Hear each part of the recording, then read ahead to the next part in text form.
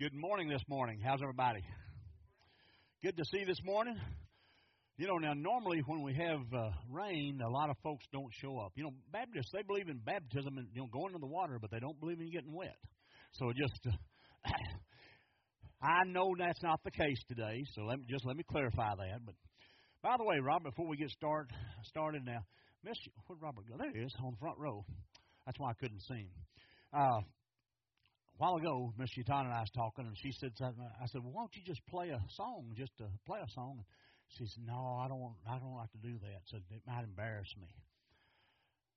I would hate to be in your shoes after church. After what you said to her, she's liable to take you out behind the woodshed out here and just get to know that. So anyway, Miss Yatana, we appreciate you playing this morning. It's always a blessing. I can't play at my age, let alone play at her age. But, of course, she's younger than I am, so that makes a lot of difference. But I know. If you will, get your Bibles and turn with me to Luke chapter 23, verses 39 through 43. Last week we began this series, and just let me explain a little bit. I enjoy doing series because you get to go into the Scripture a little deeper. You get to explore more of it. Now, I like to do both ways, don't misunderstand, but a series you can get some things in. And I thought with this being the Easter season that we would do this. There's 5 of these type lessons, the final words from the cross. And then, of course, the last one will be Easter Sunday, April 1st, just a little over a month, a little less than a month away now. But anyway, today we're looking at words of promise. Last week we looked at words of grace that he said from the cross. And this week we're looking at words of promise. Hold that passage there, if you will. We'll get there in just a moment. But this is, again, the second message in a series called The Final Words from the Cross. It's interesting to read some of the final words spoken by famous people before they died. For instance, Andrew Jackson was the 7th U.S. president. When he lay dying in Hermitage near Nashville in 1845, his last words were, "Oh, do not cry, but be good, children, and we shall meet in heaven." Oscar Wilde was an Irish playwright and novelist with a dry sense of humor. At the age of 46, he was dying from meningitis and staying in a cheap, drab hotel in Paris, France. His final words in 1900 were, "Either the wallpaper goes or I do." The wallpaper stayed and he died. And so, since last Sunday, and I don't know, I'm not going to call whose name it was, but somebody sent me an email. It's called A List of Redneck Infamous Last Words. I just felt inclined to share it with you. Number 1, "I'll hold it and you light the fuse." Number 2, "That's so cute. I wonder where the mother bear is." Number 3, "Bob, do you have any grenades left? Throw me one."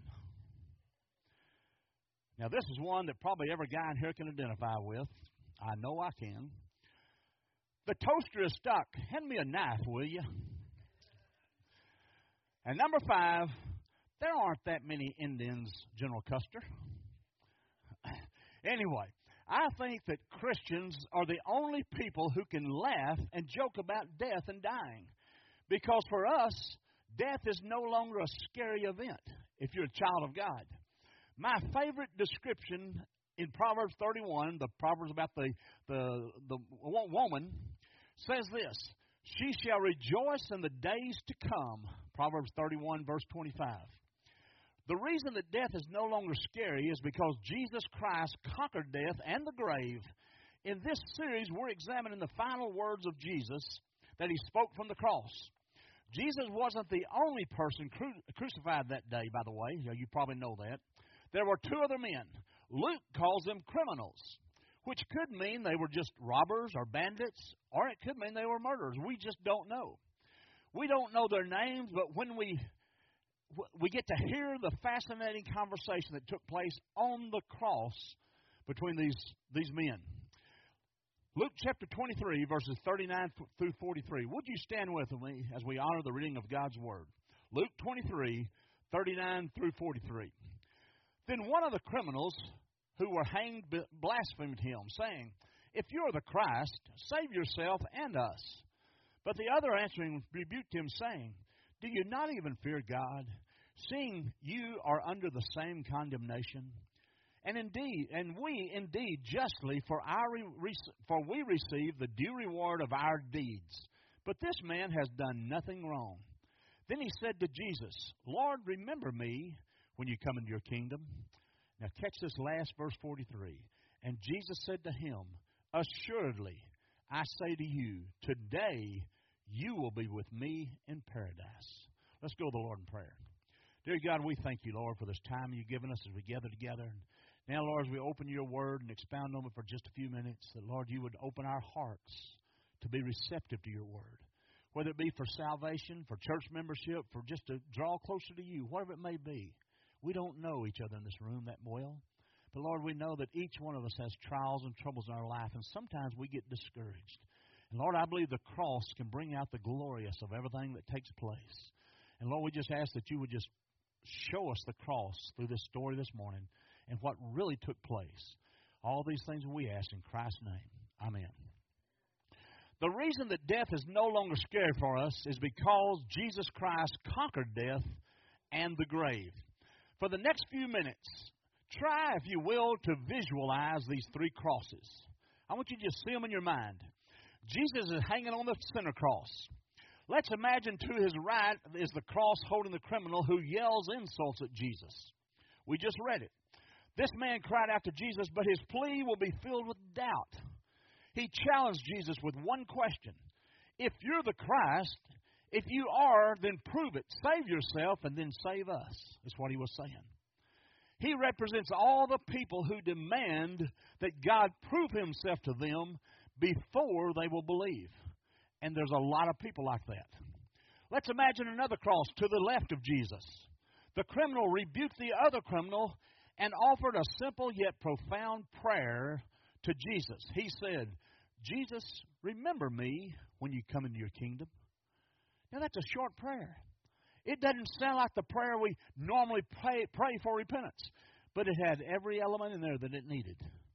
Then we focus on the center cross, and we hear Jesus as he makes a promise to the man on his left, "Today you will be with me in paradise." Now, just to clear up something, paradise is heaven, just in case there's any question about it. Paradise is heaven. That's what he's talking about. These three crosses at Golgotha can teach us many lessons. And I know we've all heard the Easter story time and time again, but I want to share with you that these three crosses represent something I'd never seen before, until just within the last few weeks. For instance, the cross to the right can be called the cross of rejection, the man that hung on it. The cross to the left could be called the cross of repentance, for the one that we'll see here in a few moments. The center cross represents the cross of redemption. The cross to the right is the cross of failure. The cross to the left is the cross of faith. The cross in the middle is the cross of forgiveness. These three crosses illustrate Romans 6:23. You can turn there if you want to, but listen to it. These three crosses represent Romans 6:23. Here's what that verse says. The cross to the right says, "The wages of sin is death." The cross to the left says, "But the gift of God is eternal life." The cross in the center says, "Through Jesus Christ our Lord." Whenever you read the Bible, you always must ask, what do these words mean when they were written or spoken perhaps thousands of years ago like these words were here? But if that's all you ever seek to find out what these words mean in that day and age, then you might as well just be a historian, because that's all it is. If you want to hear from God, you must also ask, what do these words mean to me right now? Something that happened over 2,000 years ago, what could that possibly have to do with our modern day society, our internet, and all the things we've got right now? How could this possibly apply to us?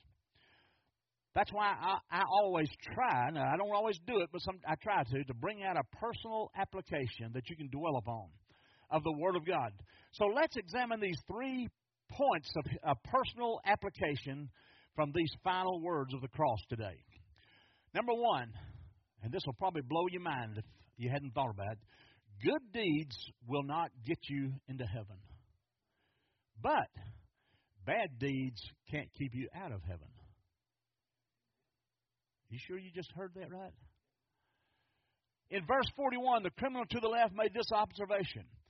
We are being punished justly, for we are getting what our deeds deserve. That man realized that they were being crucified because of things that they did. This is a statement about human justice, if you think about it.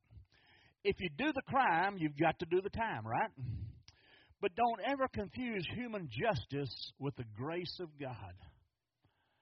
Outside many courthouses, you will see either a statue of Lady Justice, or perhaps on the top of the building that goes around, you'll see it carved in the stones and so forth of Lady Justice.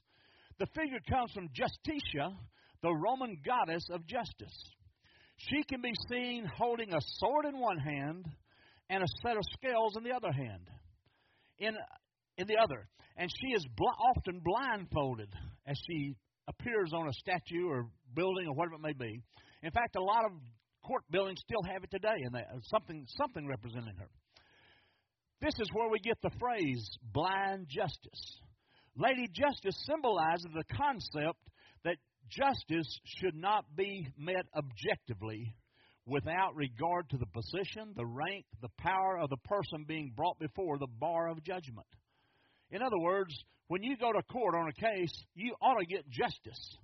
You ought to get as free a justice as you can. You have an opportunity to share your story. Whether it be a murder or whether it be something simple, you still have a right to share your story and confess yourself as not guilty. That doesn't mean you'll be found that way necessarily, but that's the justice system we have. But have you ever thought about that most people think about God like Lady Justice? They imagine there's a set of scales in heaven. They think that every good deed that they've ever performed is placed on one side of that scale. And every sin that we committed is placed on the other side of that scale. Then they believe after they die that God is going to weigh those scales. If the good deeds outweigh the sins, then they get into heaven. But if the sins outweigh the good deeds, then they go to the other place. In fact, they don't even like to call the name of it or mention the name of it except in a term of profanity. So what's the real picture here? What is this picture? It denies the grace of God.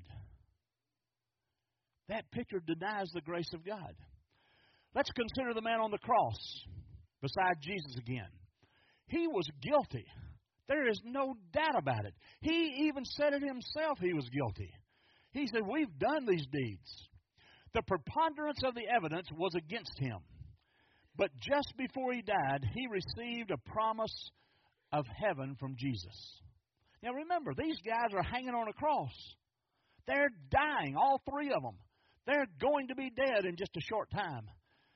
And this one man saw something about Jesus that made him change his attitude on the cross. The preponderance of the evidence was against him. But just before he died, he received a promise of paradise, of heaven, from Jesus. He had never done anything in his life to deserve paradise. You may remember last week that I came across a definition. I did not write this, so don't give me the credit for it. I just repeated it. Grace is something I need, but I don't deserve. I like that definition. Now, I don't know who came up with that. I don't know where it came from. I just saw it, and I just wrote it down. But I believe that's as true a saying as you can get. Grace is something I need, but I don't deserve it. And guess what? None of you do either. None of us deserve the grace of God. The Bible says, for it is by grace you have been saved through faith, not by works, so that no one can boast. Ephesians 2, verse 8 and 9. The criminal was saved from eternal separation from God in the same way that you and I are. Wait a minute, he didn't get baptized. Let me let you in on a little secret. I believe in baptism. I believe we all need to be, because Jesus told us to. But baptism does not get you to heaven. Baptism is just a picture for the church to see you that they've been baptized, raised again. They've changed their life. They're no longer trying to live in sin. They're trying to live for God now. The criminal was saved from separation from God in the same way that you and I are. By the grace through faith, not by works. There was nothing this man could do. He could never attend church.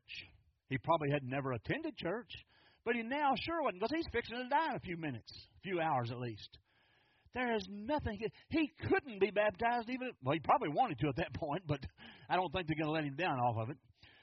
If God treated us like Lady Justice, imagine what this criminal scales must have measured. There's no record he ever clothed the needy, fed the hungry. He probably stole clothes and food from them. There's no record he ever helped the little lady across the street. He probably would have been more likely to mug her than to help her. There's no record he was ever baptized. On the scales of good deeds and bad deeds, can you guess which way his scale would have tilted? Guilty, undoubtedly. So what's the lesson here for you and I? Salvation is by grace. Salvation is by grace only. You cannot work enough, even in the church, to obtain salvation. You can't do it. You may think you've done too many bad things in life to be allowed into God's paradise or heaven. But God's grace is greater than all of your sins. His grace is enough. Let me give you some examples. Abraham, one of the greatest Old Testament characters, was a liar, but he's in heaven right now. Moses was a murderer. He's in heaven right now. Elijah was suicidal. He's in heaven right now. David was an adulterer and a murderer, and he's in heaven right now. Paul had Christians like you and I arrested and killed, yet he's in heaven today too. The promise of Jesus to this guilty criminal should convince all of us that we are not saved by anything we do. We're saved by faith in Jesus Christ. And that's it. Nothing else. You can't add anything to it. Nor are we hopeless and lost because of bad deeds. Now, if we were to take a survey today, and don't worry, we're not, but we'd go around and say, well, what's some of the bad things you've done? I know a bunch of y'all got a bunch of them. But let me tell you, probably of all this room, I'd be the leader in all of them. But that's not what we have to do. God's already forgiven my sins, and your sins, I hope. Salvation is by grace through faith. The only way to make a reservation in heaven or paradise is through faith in Jesus Christ. Nothing else is required. Nothing else is imagined. Salvation is by grace. That's God's part. My part is to exercise that faith, and even that is a gift from God itself. So God not only tells me to exercise my faith, He gives me the power to exercise my faith. Man, that's pretty easy. Even for a simple guy like me, that's pretty easy to figure out. That's a good deal. Did you notice the criminal's prayer of faith? Using just 9 simple words, he prayed, Jesus, remember me when you come into your kingdom. That's all he said. It wasn't a long, drawn-out prayer. It wasn't a, would you forgive me this sin and this sin and this sin, and have a list. He probably wanted to pray that long so somebody let him off the cross for that. I don't know what was going on. Whenever you're traveling, it's always a good idea if you're going out of state or someplace pretty long trip. It's a good idea if you're going to stay at motels to make a reservation, right? Before you leave. Let me throw that in, because there's been times Judy and I would just jump in the car and take off and didn't make a reservation. Oh, we can just stop in this. So they'll have motels. And no, they didn't. Some convention was going on. They were booked up. That's how we do it quite often. But hotels can fill up, and if you haven't made a reservation, then you cannot be certain of getting a room. Reserving a hotel room doesn't require you to be a rocket scientist. It's pretty simple if you think about it. All you have to do is call or go online nowadays in order to let the hotel know that you're really serious about coming there and staying that night. They require you to probably give a credit card or some kind of proof that you're going to be there and going to keep your word on it. They give you that. You give that so they can hold the reservation for you. Did you know that you can also make a reservation in heaven today? Just like getting a room, except you can make a lifelong reservation. You can make a reservation in heaven today that will be waiting on you when your time is. I don't know when that's going to be. You can make a reservation. And by the way, let's get a little farther. I'll show that a little bit later. You can also, Jesus said it's so simple that even a child can do it. And probably some of you sitting here today, as a child, made your reservation in heaven, probably around 8, 9 years old, maybe some younger, some in that range. But we probably, if I were to ask the question, I'm not going to do it, I don't want to embarrass anybody. But when did you make your reservation in heaven? Some of you would probably lift your hand and say, I was 8 years old, or I was 9 years old, or 10 years old, or 6 years old. I've seen some 6 years old that was more mature than some adults when it came to making God's choices. But anyway, that's another story. The criminal on the cross gives us a pattern for making a reservation in paradise. Let me show you. Number one, you must admit you are a sinner. The criminal admitted he was guilty and deserved to die for his crimes. He knew it. He wasn't even questioning that. He knew he was guilty. Before you can be saved, you must be willing to admit you are guilty, a guilty sinner who deserves death and hell. We do. We deserve that. What's the second thing? You must believe that Jesus can save you. Matthew tells us at first both criminals were insulting Jesus. But something happened, and we don't know what it was. It doesn't tell us. That caused one man to change his mind and start believing in this man in the middle called Jesus. Now, what took place? We're not told. I personally believe, as he was beside Jesus and heard some words he used and things he did, he saw compassion like he's never seen compassion before. He saw love that he had never heard before. He heard Jesus say, Father, forgive them, for they do not know what they're doing. He saw something he'd never seen in a human being. He heard Jesus speak words of compassion to his mother as he was hanging on a cross dying. That's what repentance really is, if you think about it. It's changing your mind about yourself and changing your mind about God. The criminal came to the place where he said, this man has done nothing wrong. This is a criminal talking about him. Why are y'all crucifying this man? He's done nothing wrong. They already knew that. They just didn't want to hear it. But this criminal recognized that. Have you come to the place where you believe Jesus is the perfect Son of God in your life? Number 3, you must confess Jesus as Lord. This man not only made a profession of faith, he prayed a prayer of faith. He said, remember me when you come into your kingdom.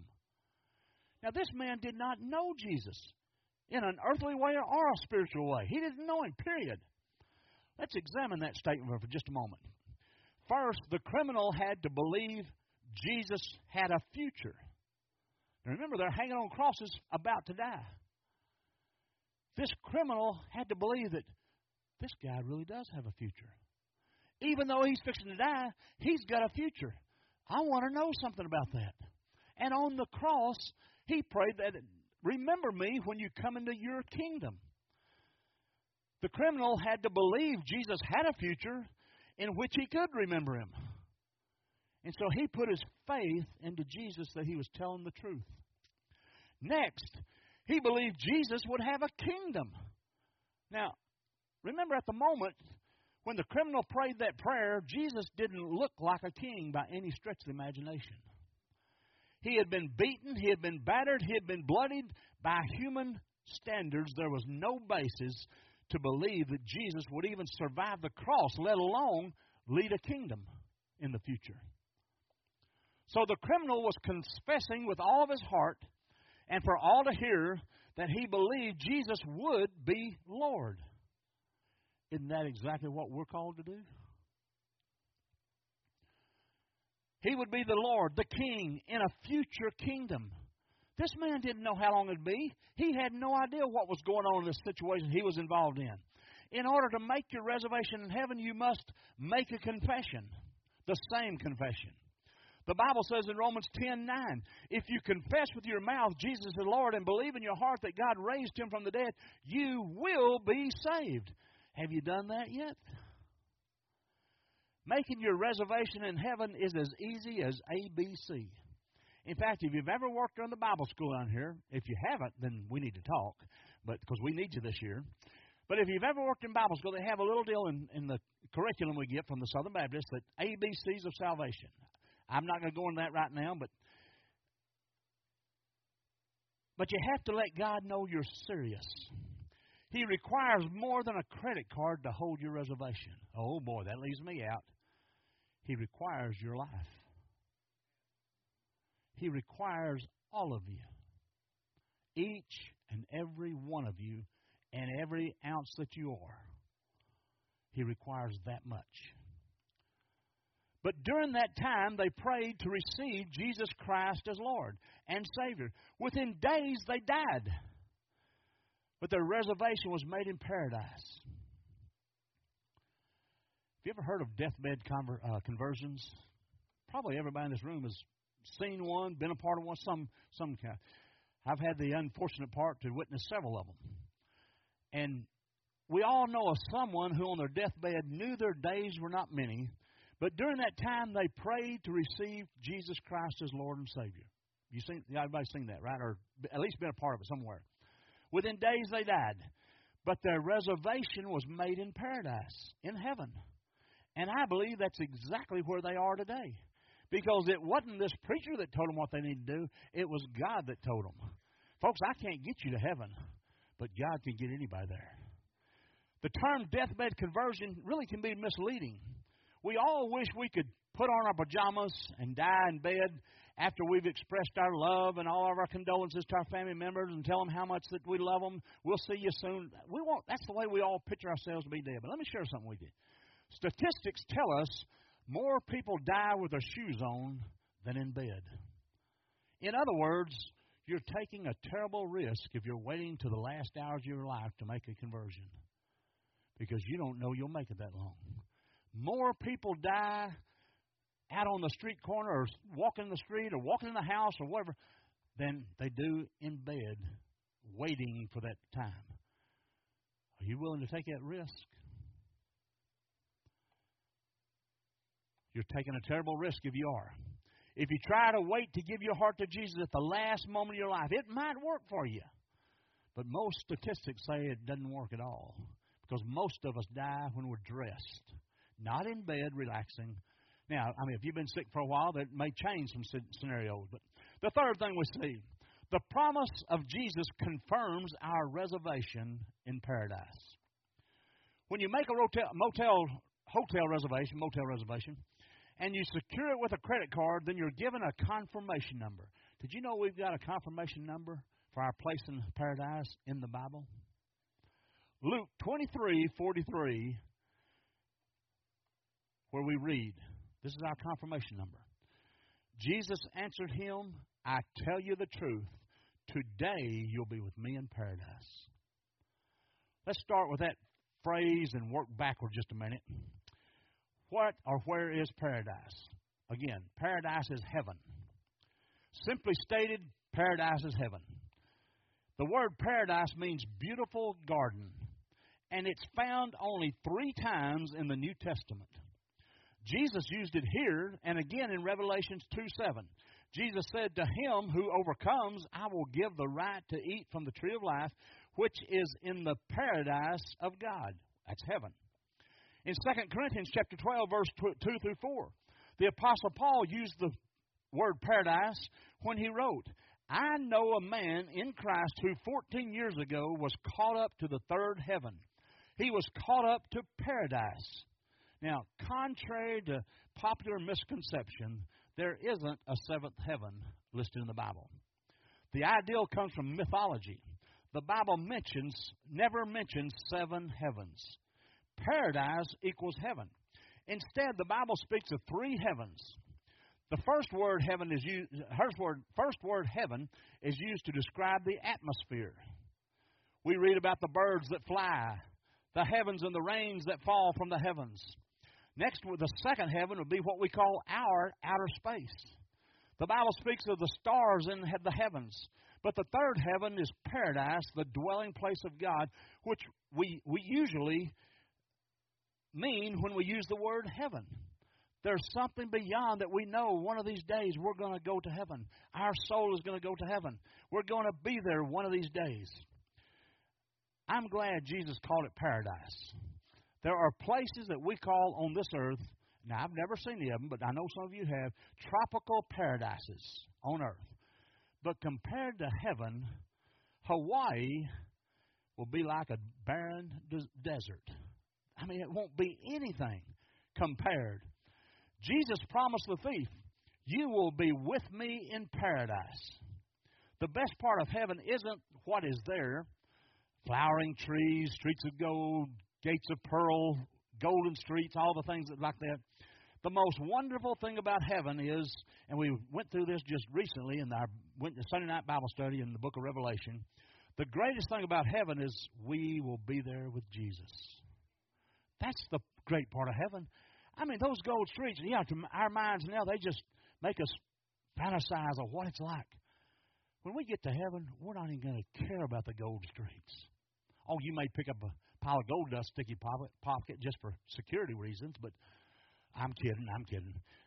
That's not going to get our interest. What's going to get our interest is when we see Jesus, the one that hung on this cross for each one of us, that were undeserving of it, and died for each one of us. That's what we'll be wanting to see. He promised the criminal, today you'll be with me in paradise. He wasn't talking about some future event. Jesus was talking about today. After a Christian dies, there is no waiting period. We get to go be with Jesus immediately. This verse completely destroys any basis for the idea of purgatory, in my opinion. Our Roman Catholic friends teach in their official catechism that if a person dies who isn't perfectly purified, they go to an intermediate place for purging or cleansing.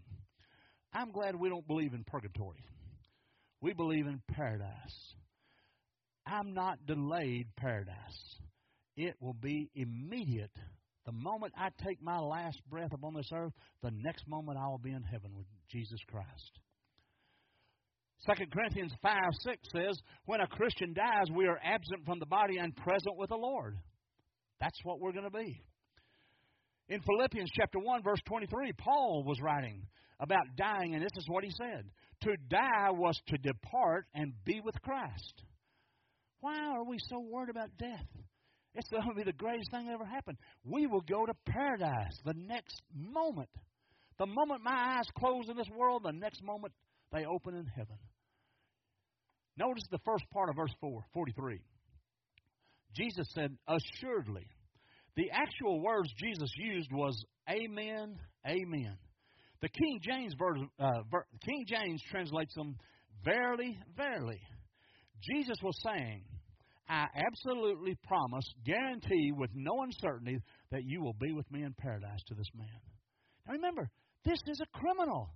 This is one of the worst characters that could possibly be, but yet Jesus is speaking to him, in a moment you'll be with me in paradise. Wow.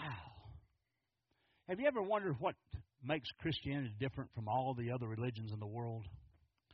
There are many differences, of course, but here's a major contrast. Of all the other religions, Christianity is the only faith with a guaranteed salvation to its followers. Did you get that?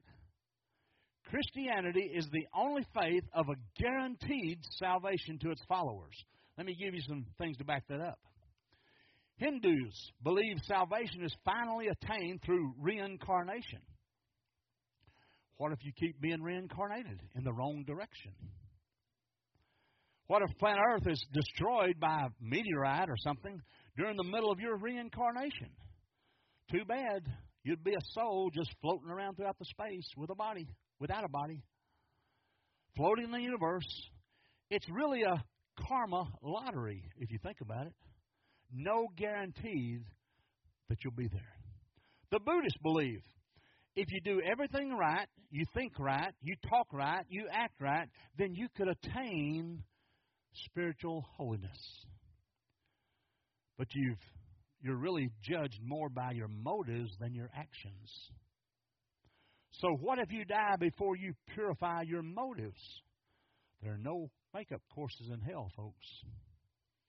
Muslims are in the same boat of insecurity. Nobody is ever certain that they're good enough to please the great and mighty Allah.